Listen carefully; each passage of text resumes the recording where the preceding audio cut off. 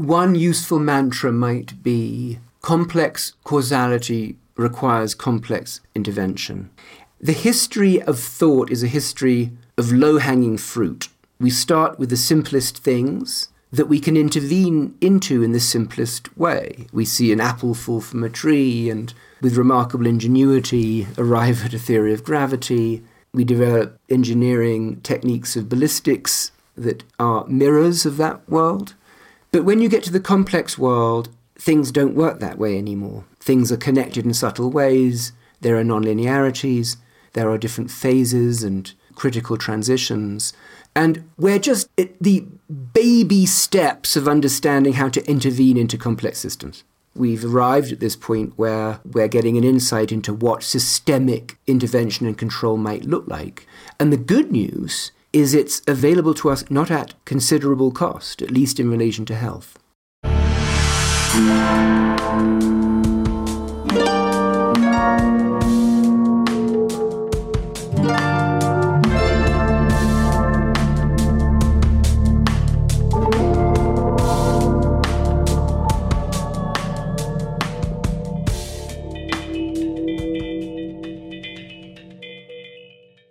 It takes effort to embrace complexity.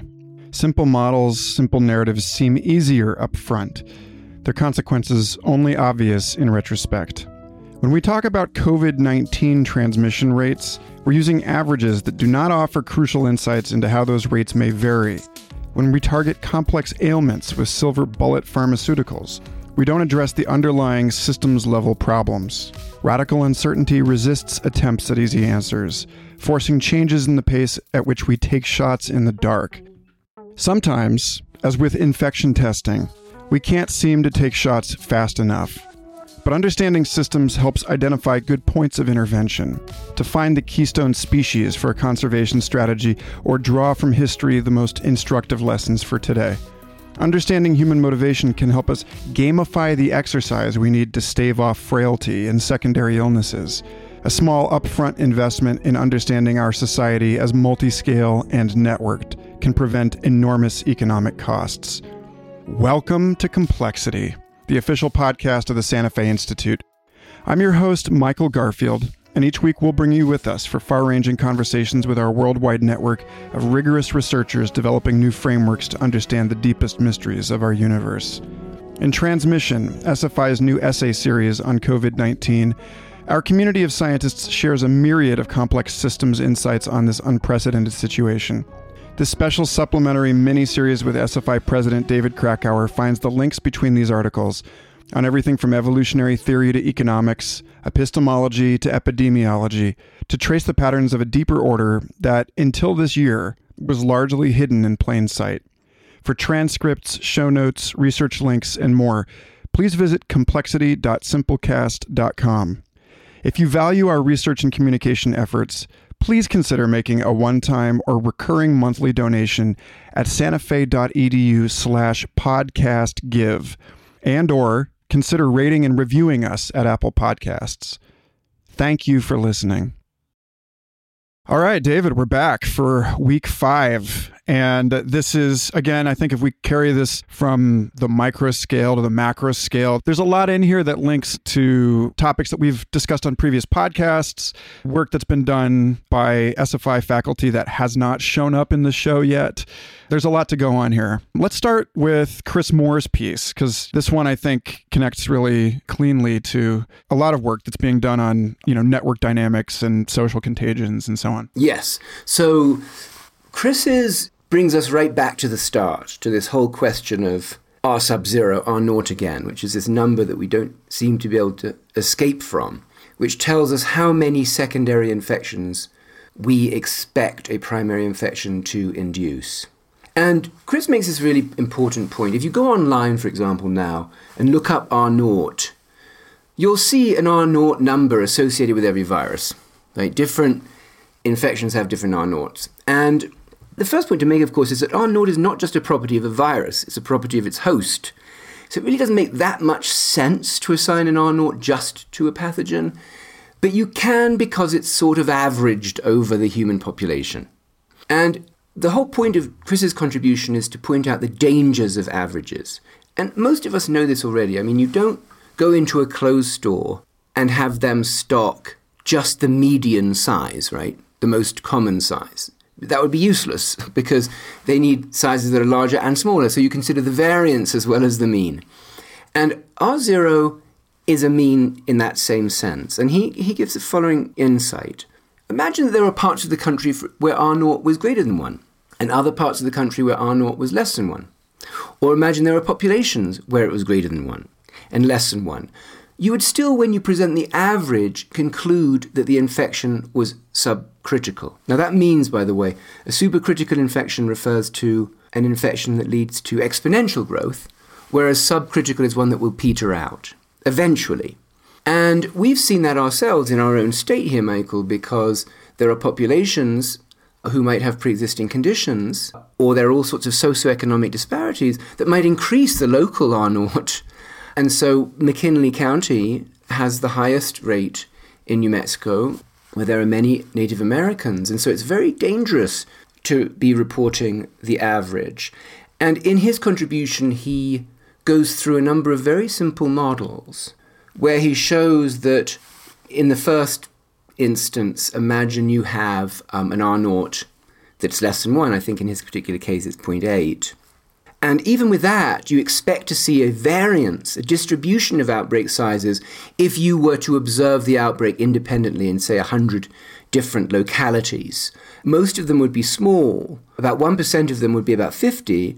And in one of those localities, it might go up as high as 80, even though the expected numbers with an R0 of 0.8 would be 5 on average. So the average is dangerous because of regional variation.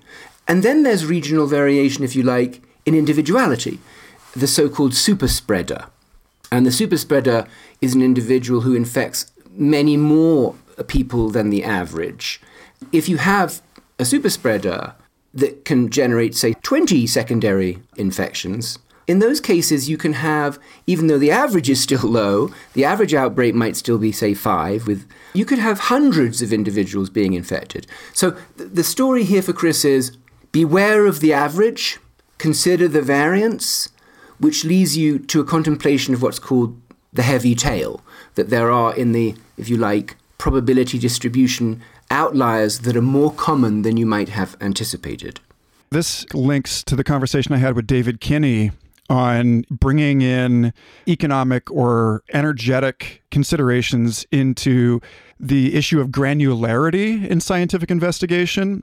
At what level of resolution should we be asking the question? Or to see it sort of inside out from that way. Mirta's work on the danger of drawing global conclusions from local samples and how by only looking at our immediate networks, we generate extraordinary biases about the world at large. Something in Chris's piece that I really appreciate is how it draws our attention back to something I see discussed a lot at SFI about multi-scale considerations. And we've addressed this on the show a few times already.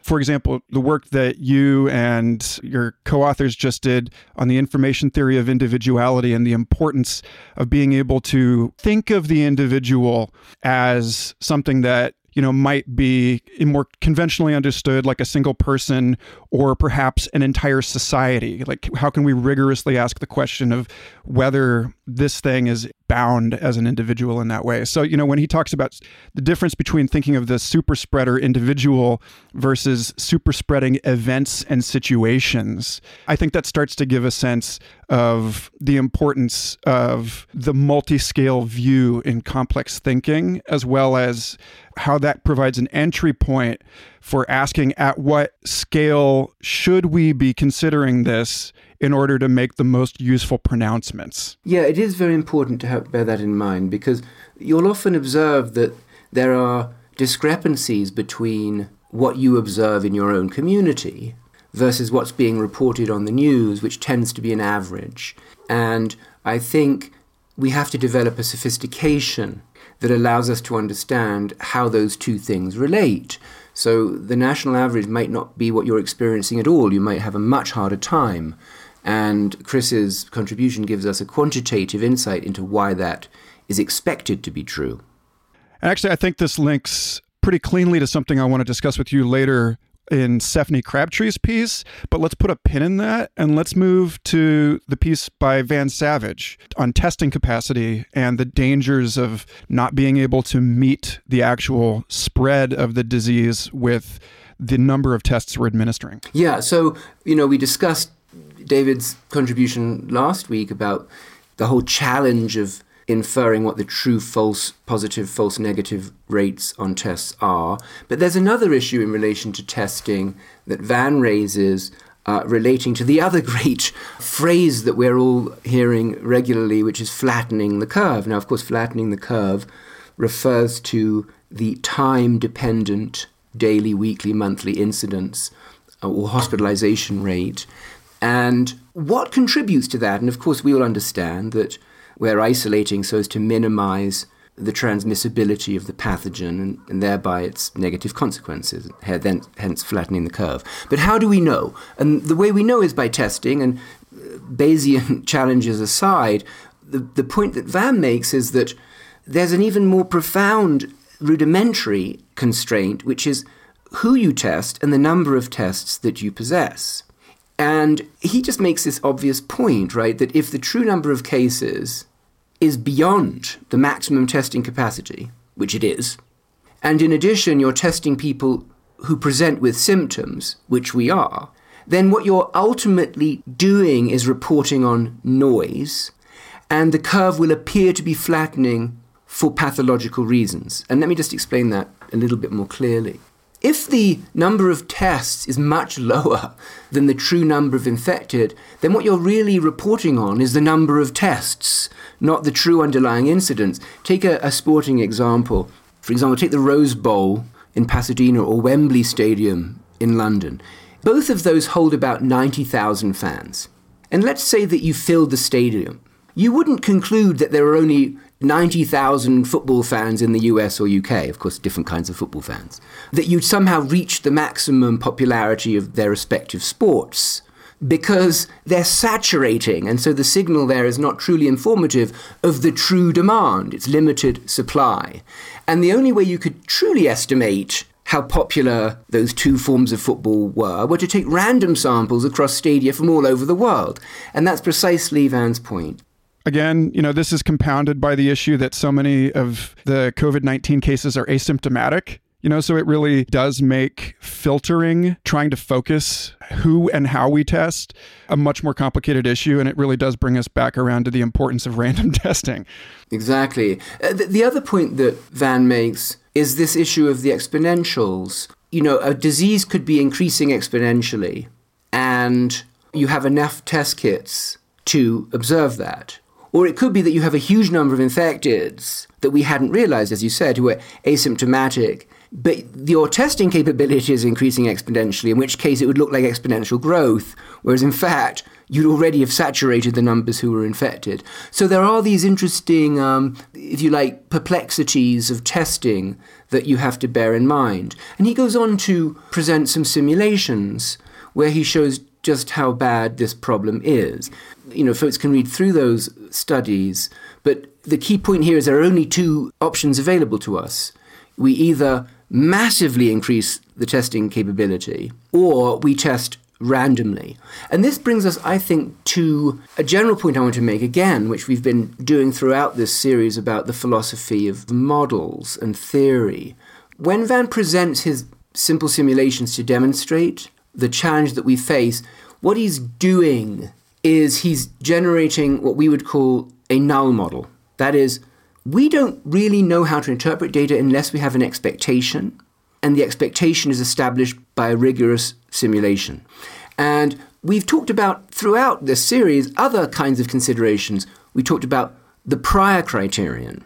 We've talked about issues in Chris's contribution about what I call the structure criterion, that is, the assumption of the mean field or the average. And so we're getting a bit of an instruction, I think, over the course of this pandemic into how model building actually works and what we should consider reliable and what we should remain suspicious of. Yeah, definitely. Just to generalize this a bit for people who are more familiar with similar problems in related domains, this kind of problem comes up a lot when we're asking about changes in the incidence of diseases like cancer over the last 150 years. It becomes, or anything involving a spotty archaeological or paleontological geological record that changes in species distributions or volcanic eruptions over time. It brings us back to the same question that Van's asking about whether we actually are observing a difference in the frequency of these events or whether we're observing an improvement in our ability to actually measure them. And as that becomes harder and harder to figure, it brings us into the next piece on making good decisions under uncertainty. This is a really cool piece because this is 4 authors, all of whom are focused on this particular issue of radical uncertainty. Why don't you lead us into this? Yeah, so this is a very active area of research, often associated with one of the authors here, Lenny Smith, and of course there are 4 of them, on this question of what do you do when you really don't know? That's what radical uncertainty is meant to convey, where the quantification of a cost and a consequence is highly contestable, but nevertheless you have to reach a conclusion and implement a policy. And what they present in this contribution is the point that very frequently the best statistical model that you could generate in earnestness with the best data that you have to hand will be vastly less informative in a deep sense than the cone of all possibilities. In other words, it's a bit like Chris's point, the difference in the mean and the variance. You'd be better off knowing the variance than the mean. And we've seen this, of course, yesterday, US corona-correlated deaths were about 60,000, and that was a number that surprised a lot of people because it wasn't expected to reach that level until about August. And of course, that's right, because we had radical uncertainty about the projected trajectory. So the question then is, if you can't report on probabilities because the data just aren't good enough to support that, what can you do?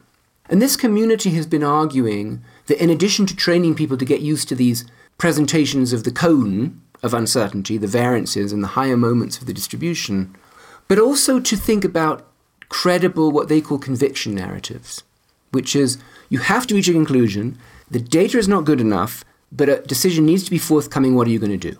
And most of us, of course, in positions of leadership or having to make decisions, do this all the time. We weigh to the best of our ability these factors, and then we contrive or invent a narrative that makes sense of them, that doesn't appear irrational or totalitarian.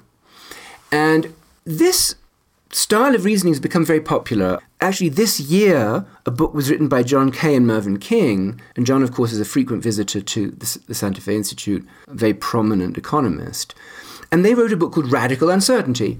And in that book, they do a very good job, in some sense, of dethroning the reigning probabilistic quantitative school when it comes to domains of uncertainty. But they don't do such a good job in replacing it. They also argue for conviction narratives. And I'm very conscious of the fact that narratives can be very, very dangerous because they're very subject to cognitive biases. And we've talked about these in the past, attribution biases, confirmation biases, framing biases, and so forth. And so I think my question in reading this was, it's a very compelling piece, is what else is there? And I think we can take some pages out of mathematics. There are ways of reaching certainty which have nothing to do with quantification, and people forget that. People often confound mathematical reasoning with quantitative reasoning. It's not. The great proofs in mathematics are very rarely quantitative. Think about proofs in topology or geometry or logic. So I think what this raises for me is really a conversation about how we reach reasonable conclusions where quantity doesn't dominate, where we recognize the limitations of narrative. Are there other formalisms we might explore which give us means of acting without assigning numbers? And I think there are, actually. And this is, I guess, a conversation I would like to have with the authors. This evoked for me, and I'm curious how you see this. In business culture, there's the famous OODA loop, observe, orient, decide, act, that was developed by United States Air Force Colonel John Boyd. This is how to make decisions rapidly under conditions of great uncertainty as a fighter pilot. And that's where, if you think about your narrative as the direction you're pointing the plane, right? Calling back to Manfred Laublicher's piece on fitness landscapes, the authors for this piece say, crucially, optimization in radical uncertainty is dangerous because its premises are not satisfied. On a fitness landscape, it's like in a period of cataclysmic change, the fitness landscape shifts, as we've discussed in previous episodes. There are valleys where mountains used to be. And if you continue to optimize for the mountain of your narrative, then you're going to walk off a cliff. Yeah, it's very difficult because we don't really have many alternatives. I was very convinced in about, I think it was 2018, I read a book called The Tyranny of Metrics by Jerry Muller. And he's basically making this point that we've gone from measuring performance to fixating on measurement itself. And science is full of this. I mean, most of us are nauseated by this idea of the H-index, which is a means of measuring scientific popularity. And that's the key point. It measures scientific popularity, not scientific profundity. And these indices, which have been proliferating across different sectors, are essentially a substitute for judgment. I do think that this article raises a question that we have to address in all walks of life, where quantification is spurious rigor. And I feel it's that important that we should, at the Institute, thinking very carefully about it. I tend to like logical simulation environments, generating, if you like, the cone of uncertainty through a principled set of null models, which at least give you a sense of the full space of counterfactuals, which you can then use to navigate. But I think it's very open territory. As you did last week, calling to orthogonal discussions that we've held at Interplanetary Festival, your piece on counterfactuals and null models is a callback to the world building panel that we held last year with James S.A. Corey and Rebecca Roanhorse and Michael Drought on how the work of science fiction authors helps us do this in a non-quantitative way, allows us to speculate. And this is possibly why the work of science fiction authors has become so useful in a very rapidly moving business environment in helping us map the full spectrum of possible scenarios, right? Like that's why you've got Neal Stephenson on the list of former Miller scholars. Yeah, and that's exactly right. I mean, I've described narrative as ontology engines a number of times. I mean, I think that is actually what they mean, the authors, by narrative and conviction narratives. And I think great authors do precisely that. And Neal is a great example of someone who has some of the most sophisticated reasoning about the near-term future of the economy, say, or technologies, because he's exploring that counterfactual space. But I think that there must be alternatives to that we could somehow conjoin the best of narrative with the best of modeling to create a real engine that allows us to generate alternative possibilities. And I don't think we have such a thing yet. Let's act as if we can. Moving from that, let's take a dogleg here. It's a little harder to find a clear through line into the work by your brother, John Krakauer, and Michelle Carlson, but it's a really interesting piece on spiraling frailty and the importance of physical exercise in countering some of the worst effects of this disease. Yeah, so obviously I'm somewhat biased. I think it's a very interesting article, partly because it was written by my brother and a colleague. But what they're raising is the question I think that many of us are asking sitting at home is, how do we remain active? How do we remain healthy? And these alarming observations that the COVID virus, in addition to immobilizing very many of us, is actually attacking individuals who have conditions that are compounded through sedentary lifestyles. And so the article begins with this discussion of frailty, which is a real biological syndrome that about 10% of Americans have, that's associated with various clinical components, including, muscle tissue loss, a slowing down of gait, a significant reduction in physical activity, that feeling of always being low energy or being exhausted, and so forth. And this syndrome increases markedly over the age of 65, and we can't help but notice that the age of 65 is that kind of magic category where you become significantly more susceptible to the coronavirus. It's the group of 65 up that are most vulnerable to this infection and are experiencing the highest hospitalization rates. So it looks as if there is a synergy between these two things, and the frailty is often unmasked or amplified by a perturbation such as this infection. And in the medical community, John and Michelle make this point that there is a preference to treat conditions with monotherapies. We can attack that single system with this single drug.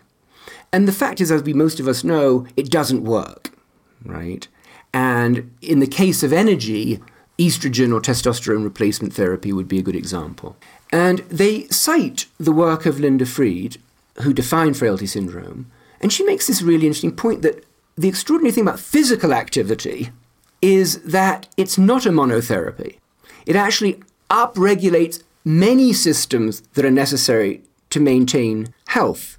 And they're particularly effective at ameliorating two chronic diseases, hypertension and type 2 diabetes, that are the primary comorbidities with coronavirus infection.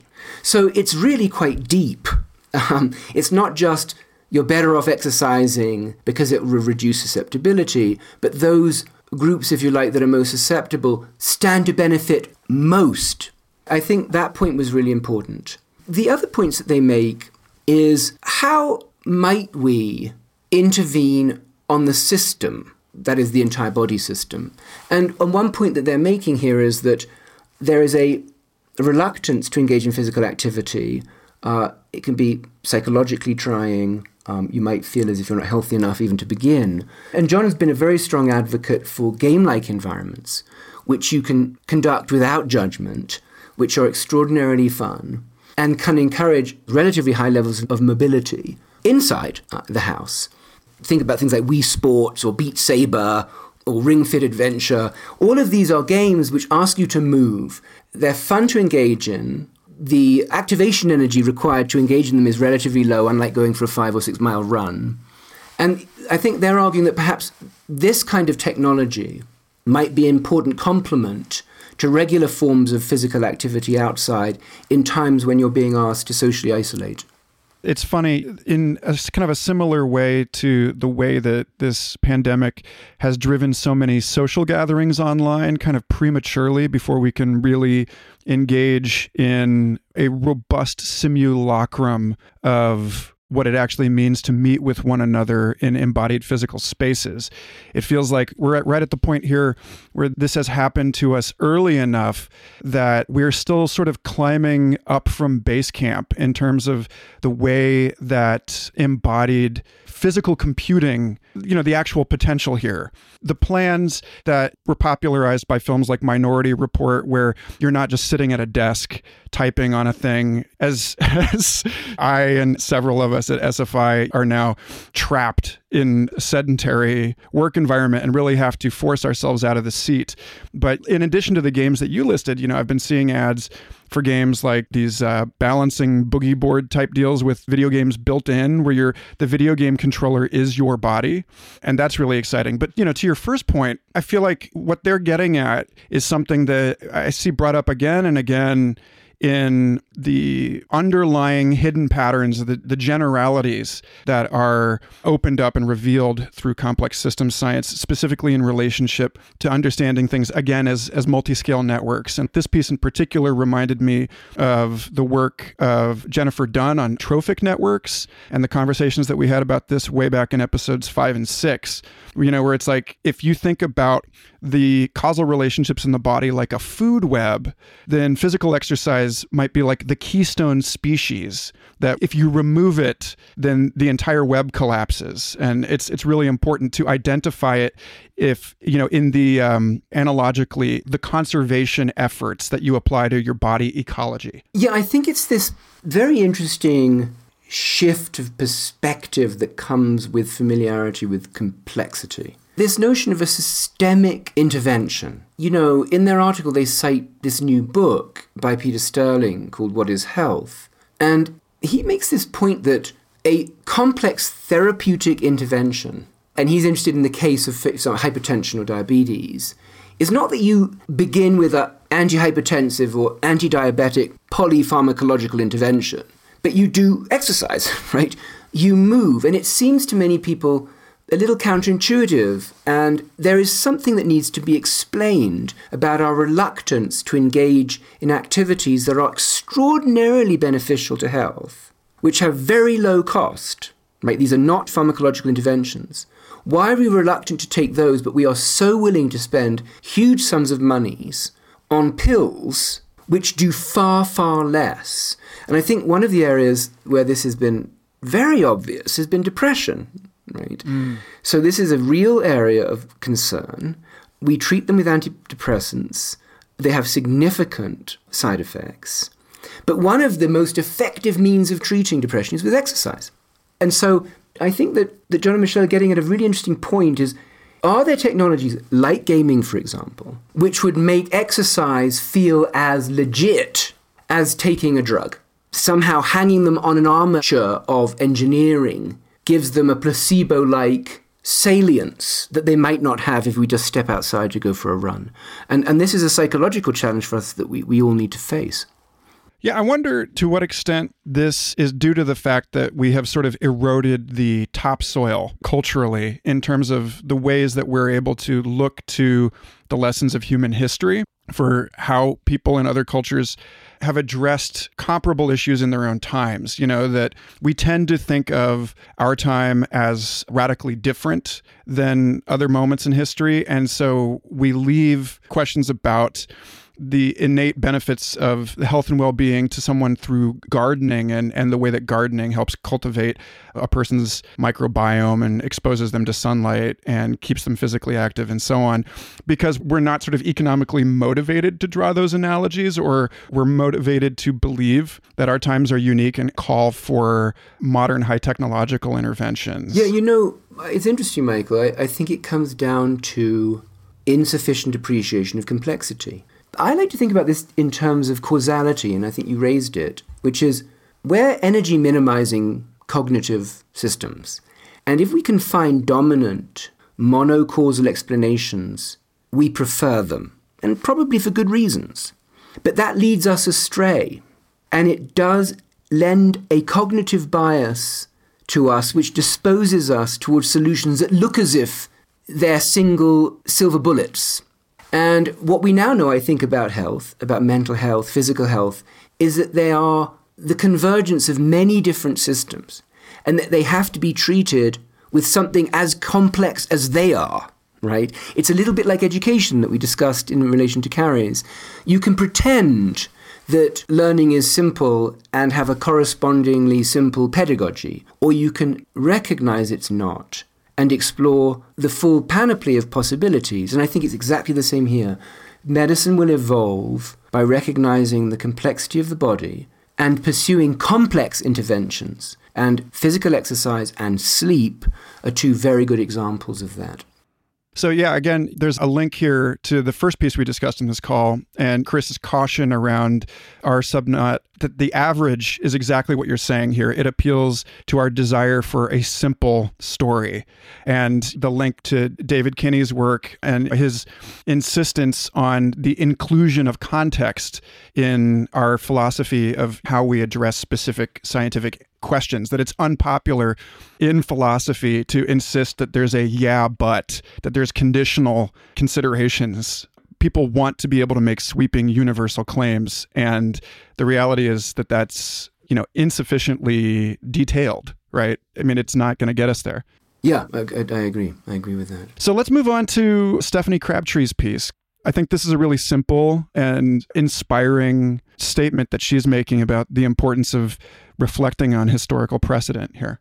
Yeah, I mean, we had already talked in relation to the frightening economic downturn that this is one depression among many, or one opportunity among many. And the same goes for the experience of plagues and epidemics and famines. And Stephanie opens her piece by making the observation that the practice of quarantine that we are now experiencing derives from a 14th century Venetian convention of keeping ships at harbour to protect the citizens of the city-state from pathogens. And she goes on to discuss the plague of Athens in the 5th century, which killed 1/3 of the city-state's population and the value of narrative, of historical narrative by Thucydides and others in helping us come to terms with that plague, and how, in fact, he describes the spread of fear as moving more quickly than the spread of the plague. It's something that we discussed in relation to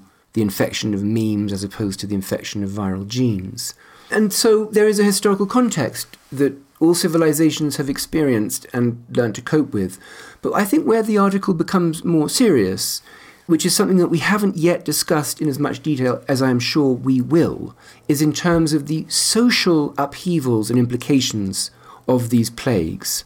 Stephanie herself has worked for a long time on southwestern archaeology, and in particular studying the Chaco culture. And this is a culture right here, very close to us, which thrived between the 10th and the 12th centuries, but experienced a very precipitous decline when the ancestral Puebloans left.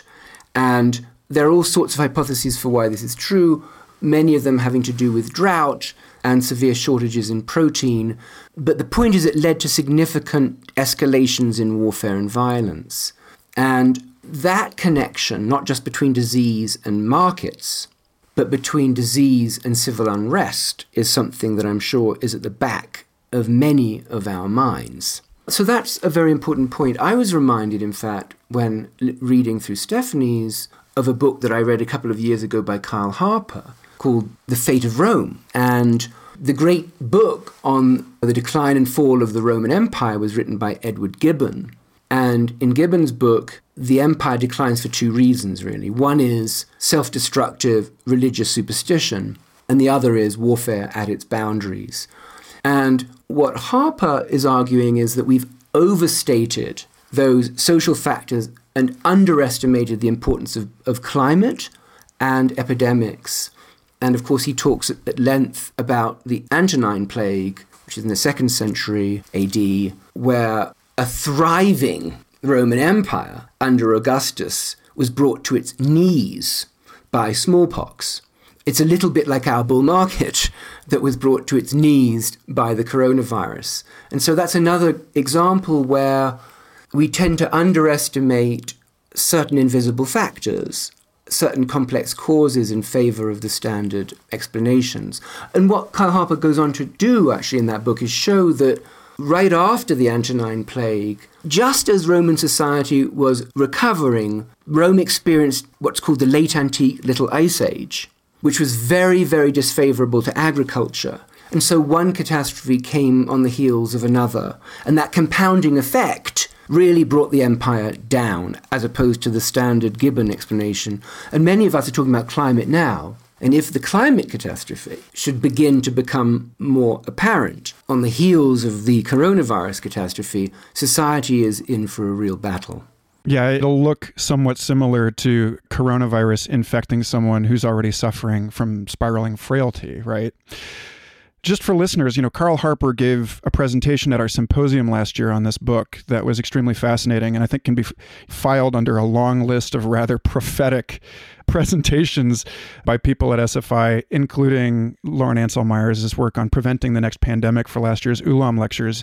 And you can find all of that stuff on our YouTube channel if you want to go deeper into that. Yeah, Michael, I do want to point out, I think that you make a really good point about non-obvious analogies between Kyle Harper's work and John and Michelle's points, which again relate to this complex systems perspective, that it's very rarely the case that interesting or dramatic phenomena have simple causes.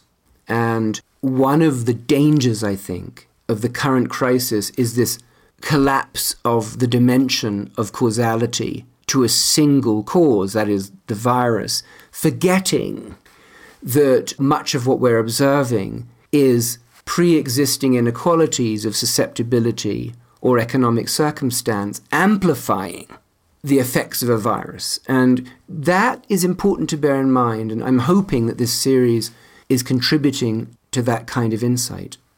Relatedly, to call back to Doug Irwin's commentary on mass extinctions, I think most people similarly look for a silver bullet when we're trying to understand, Earth history. And over the last 15 years or so, there's been a shift in the way that we understand mass extinctions as complex events that are caused by the compounding of factors like we're talking about here. Most people, thanks to Lewis and Walter Alvarez, have it in their minds that the end Cretaceous mass extinction was triggered by an asteroid impact. But at the same time, this was concurrent with a 2 million year volcanic eruption in what is now India that caused climate change. That there were changes in atmospheric and ocean chemistry. There were the emergence of land bridges. When I was studying this stuff, my mentor, Robert Bacher, talked a lot about the way that organisms were changing their migration patterns. And he really insisted that pandemic disease transmission also probably played a very large role in the extinction of the dinosaurs. So again, it's just yet another example where, like you said, we have to be careful about oversimplifying the story here. Yeah, absolutely. There's one more link I'd like to make, because you brought it up with Stephanie's piece. When she's talking about the fall of the Chaco Canyon society, she mentions that when productivity failed, the Chacoan hierarchical society fractured, violence increased, and society reorganized into regional communities that eschewed hierarchy.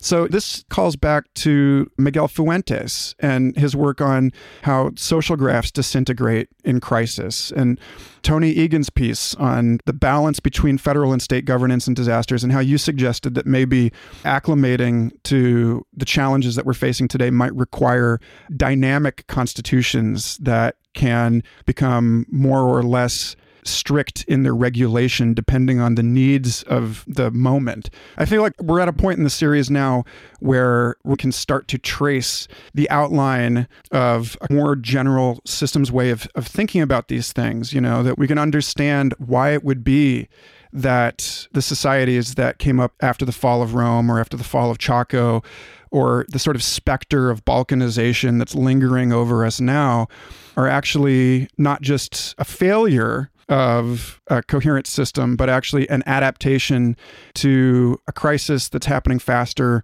than the latencies of a massive and unified institutional response can address with respect to on-the-ground conditions. It becomes very difficult for the general to conduct the war when something bizarre is happening rapidly on every front. More emergency local elections, more self-organizing duocracies that we see spring up in disaster relief. I'm curious how you understand this in terms of the insights that complexity science can offer us in adaptive strategies for social organization on the other side of this. Yeah, I think one useful mantra might be complex causality requires complex control or complex intervention. And the history of thought is a history of low-hanging fruit. We start with the simplest things that we can intervene into in the simplest way. We see an apple fall from a tree and with remarkable ingenuity arrive at a theory of gravity. We develop engineering techniques of ballistics that are mirrors of that world. But when you get to the complex world, things don't work that way anymore. Things are connected in subtle ways. There are nonlinearities. There are different phases and critical transitions. And we're just at the baby steps of understanding how to intervene into complex systems. The last thing we want to do is pretend that they're simple systems. And I think that's what we have been doing. And I think a number of these contributions that we've been reading over the last few weeks are pointing out the challenges and dangers of doing that. And today we've arrived at this point where we're getting an insight into what systemic intervention and control might look like. And the good news is it's available to us, and available to us not at considerable cost, at least in relation to health. So where are we going with this next week? What do we have on the table? Well, that will be an exciting one. Next week we'll be discussing cities as the engines, if you like, of the pandemic, but also potentially as the creative centers that might arrive at solutions. We'll be talking about mechanism design, how an economy functions when it doesn't have a market, and what we can replace the market with. The return of the wild, that world out there that we have left to itself has been doing remarkably well without us. the uncertainties associated with exponential processes, and the dark matter and dark energy of microbial life. Well, I look forward to that. I'll talk to you next week. All right, thank you. Thank you for listening. Complexity is produced by the Santa Fe Institute, a nonprofit hub for complex systems science located in the high desert of New Mexico. For more information, including transcripts, research links, and educational resources, or to support our science and communication efforts, visit santafe.edu/podcast.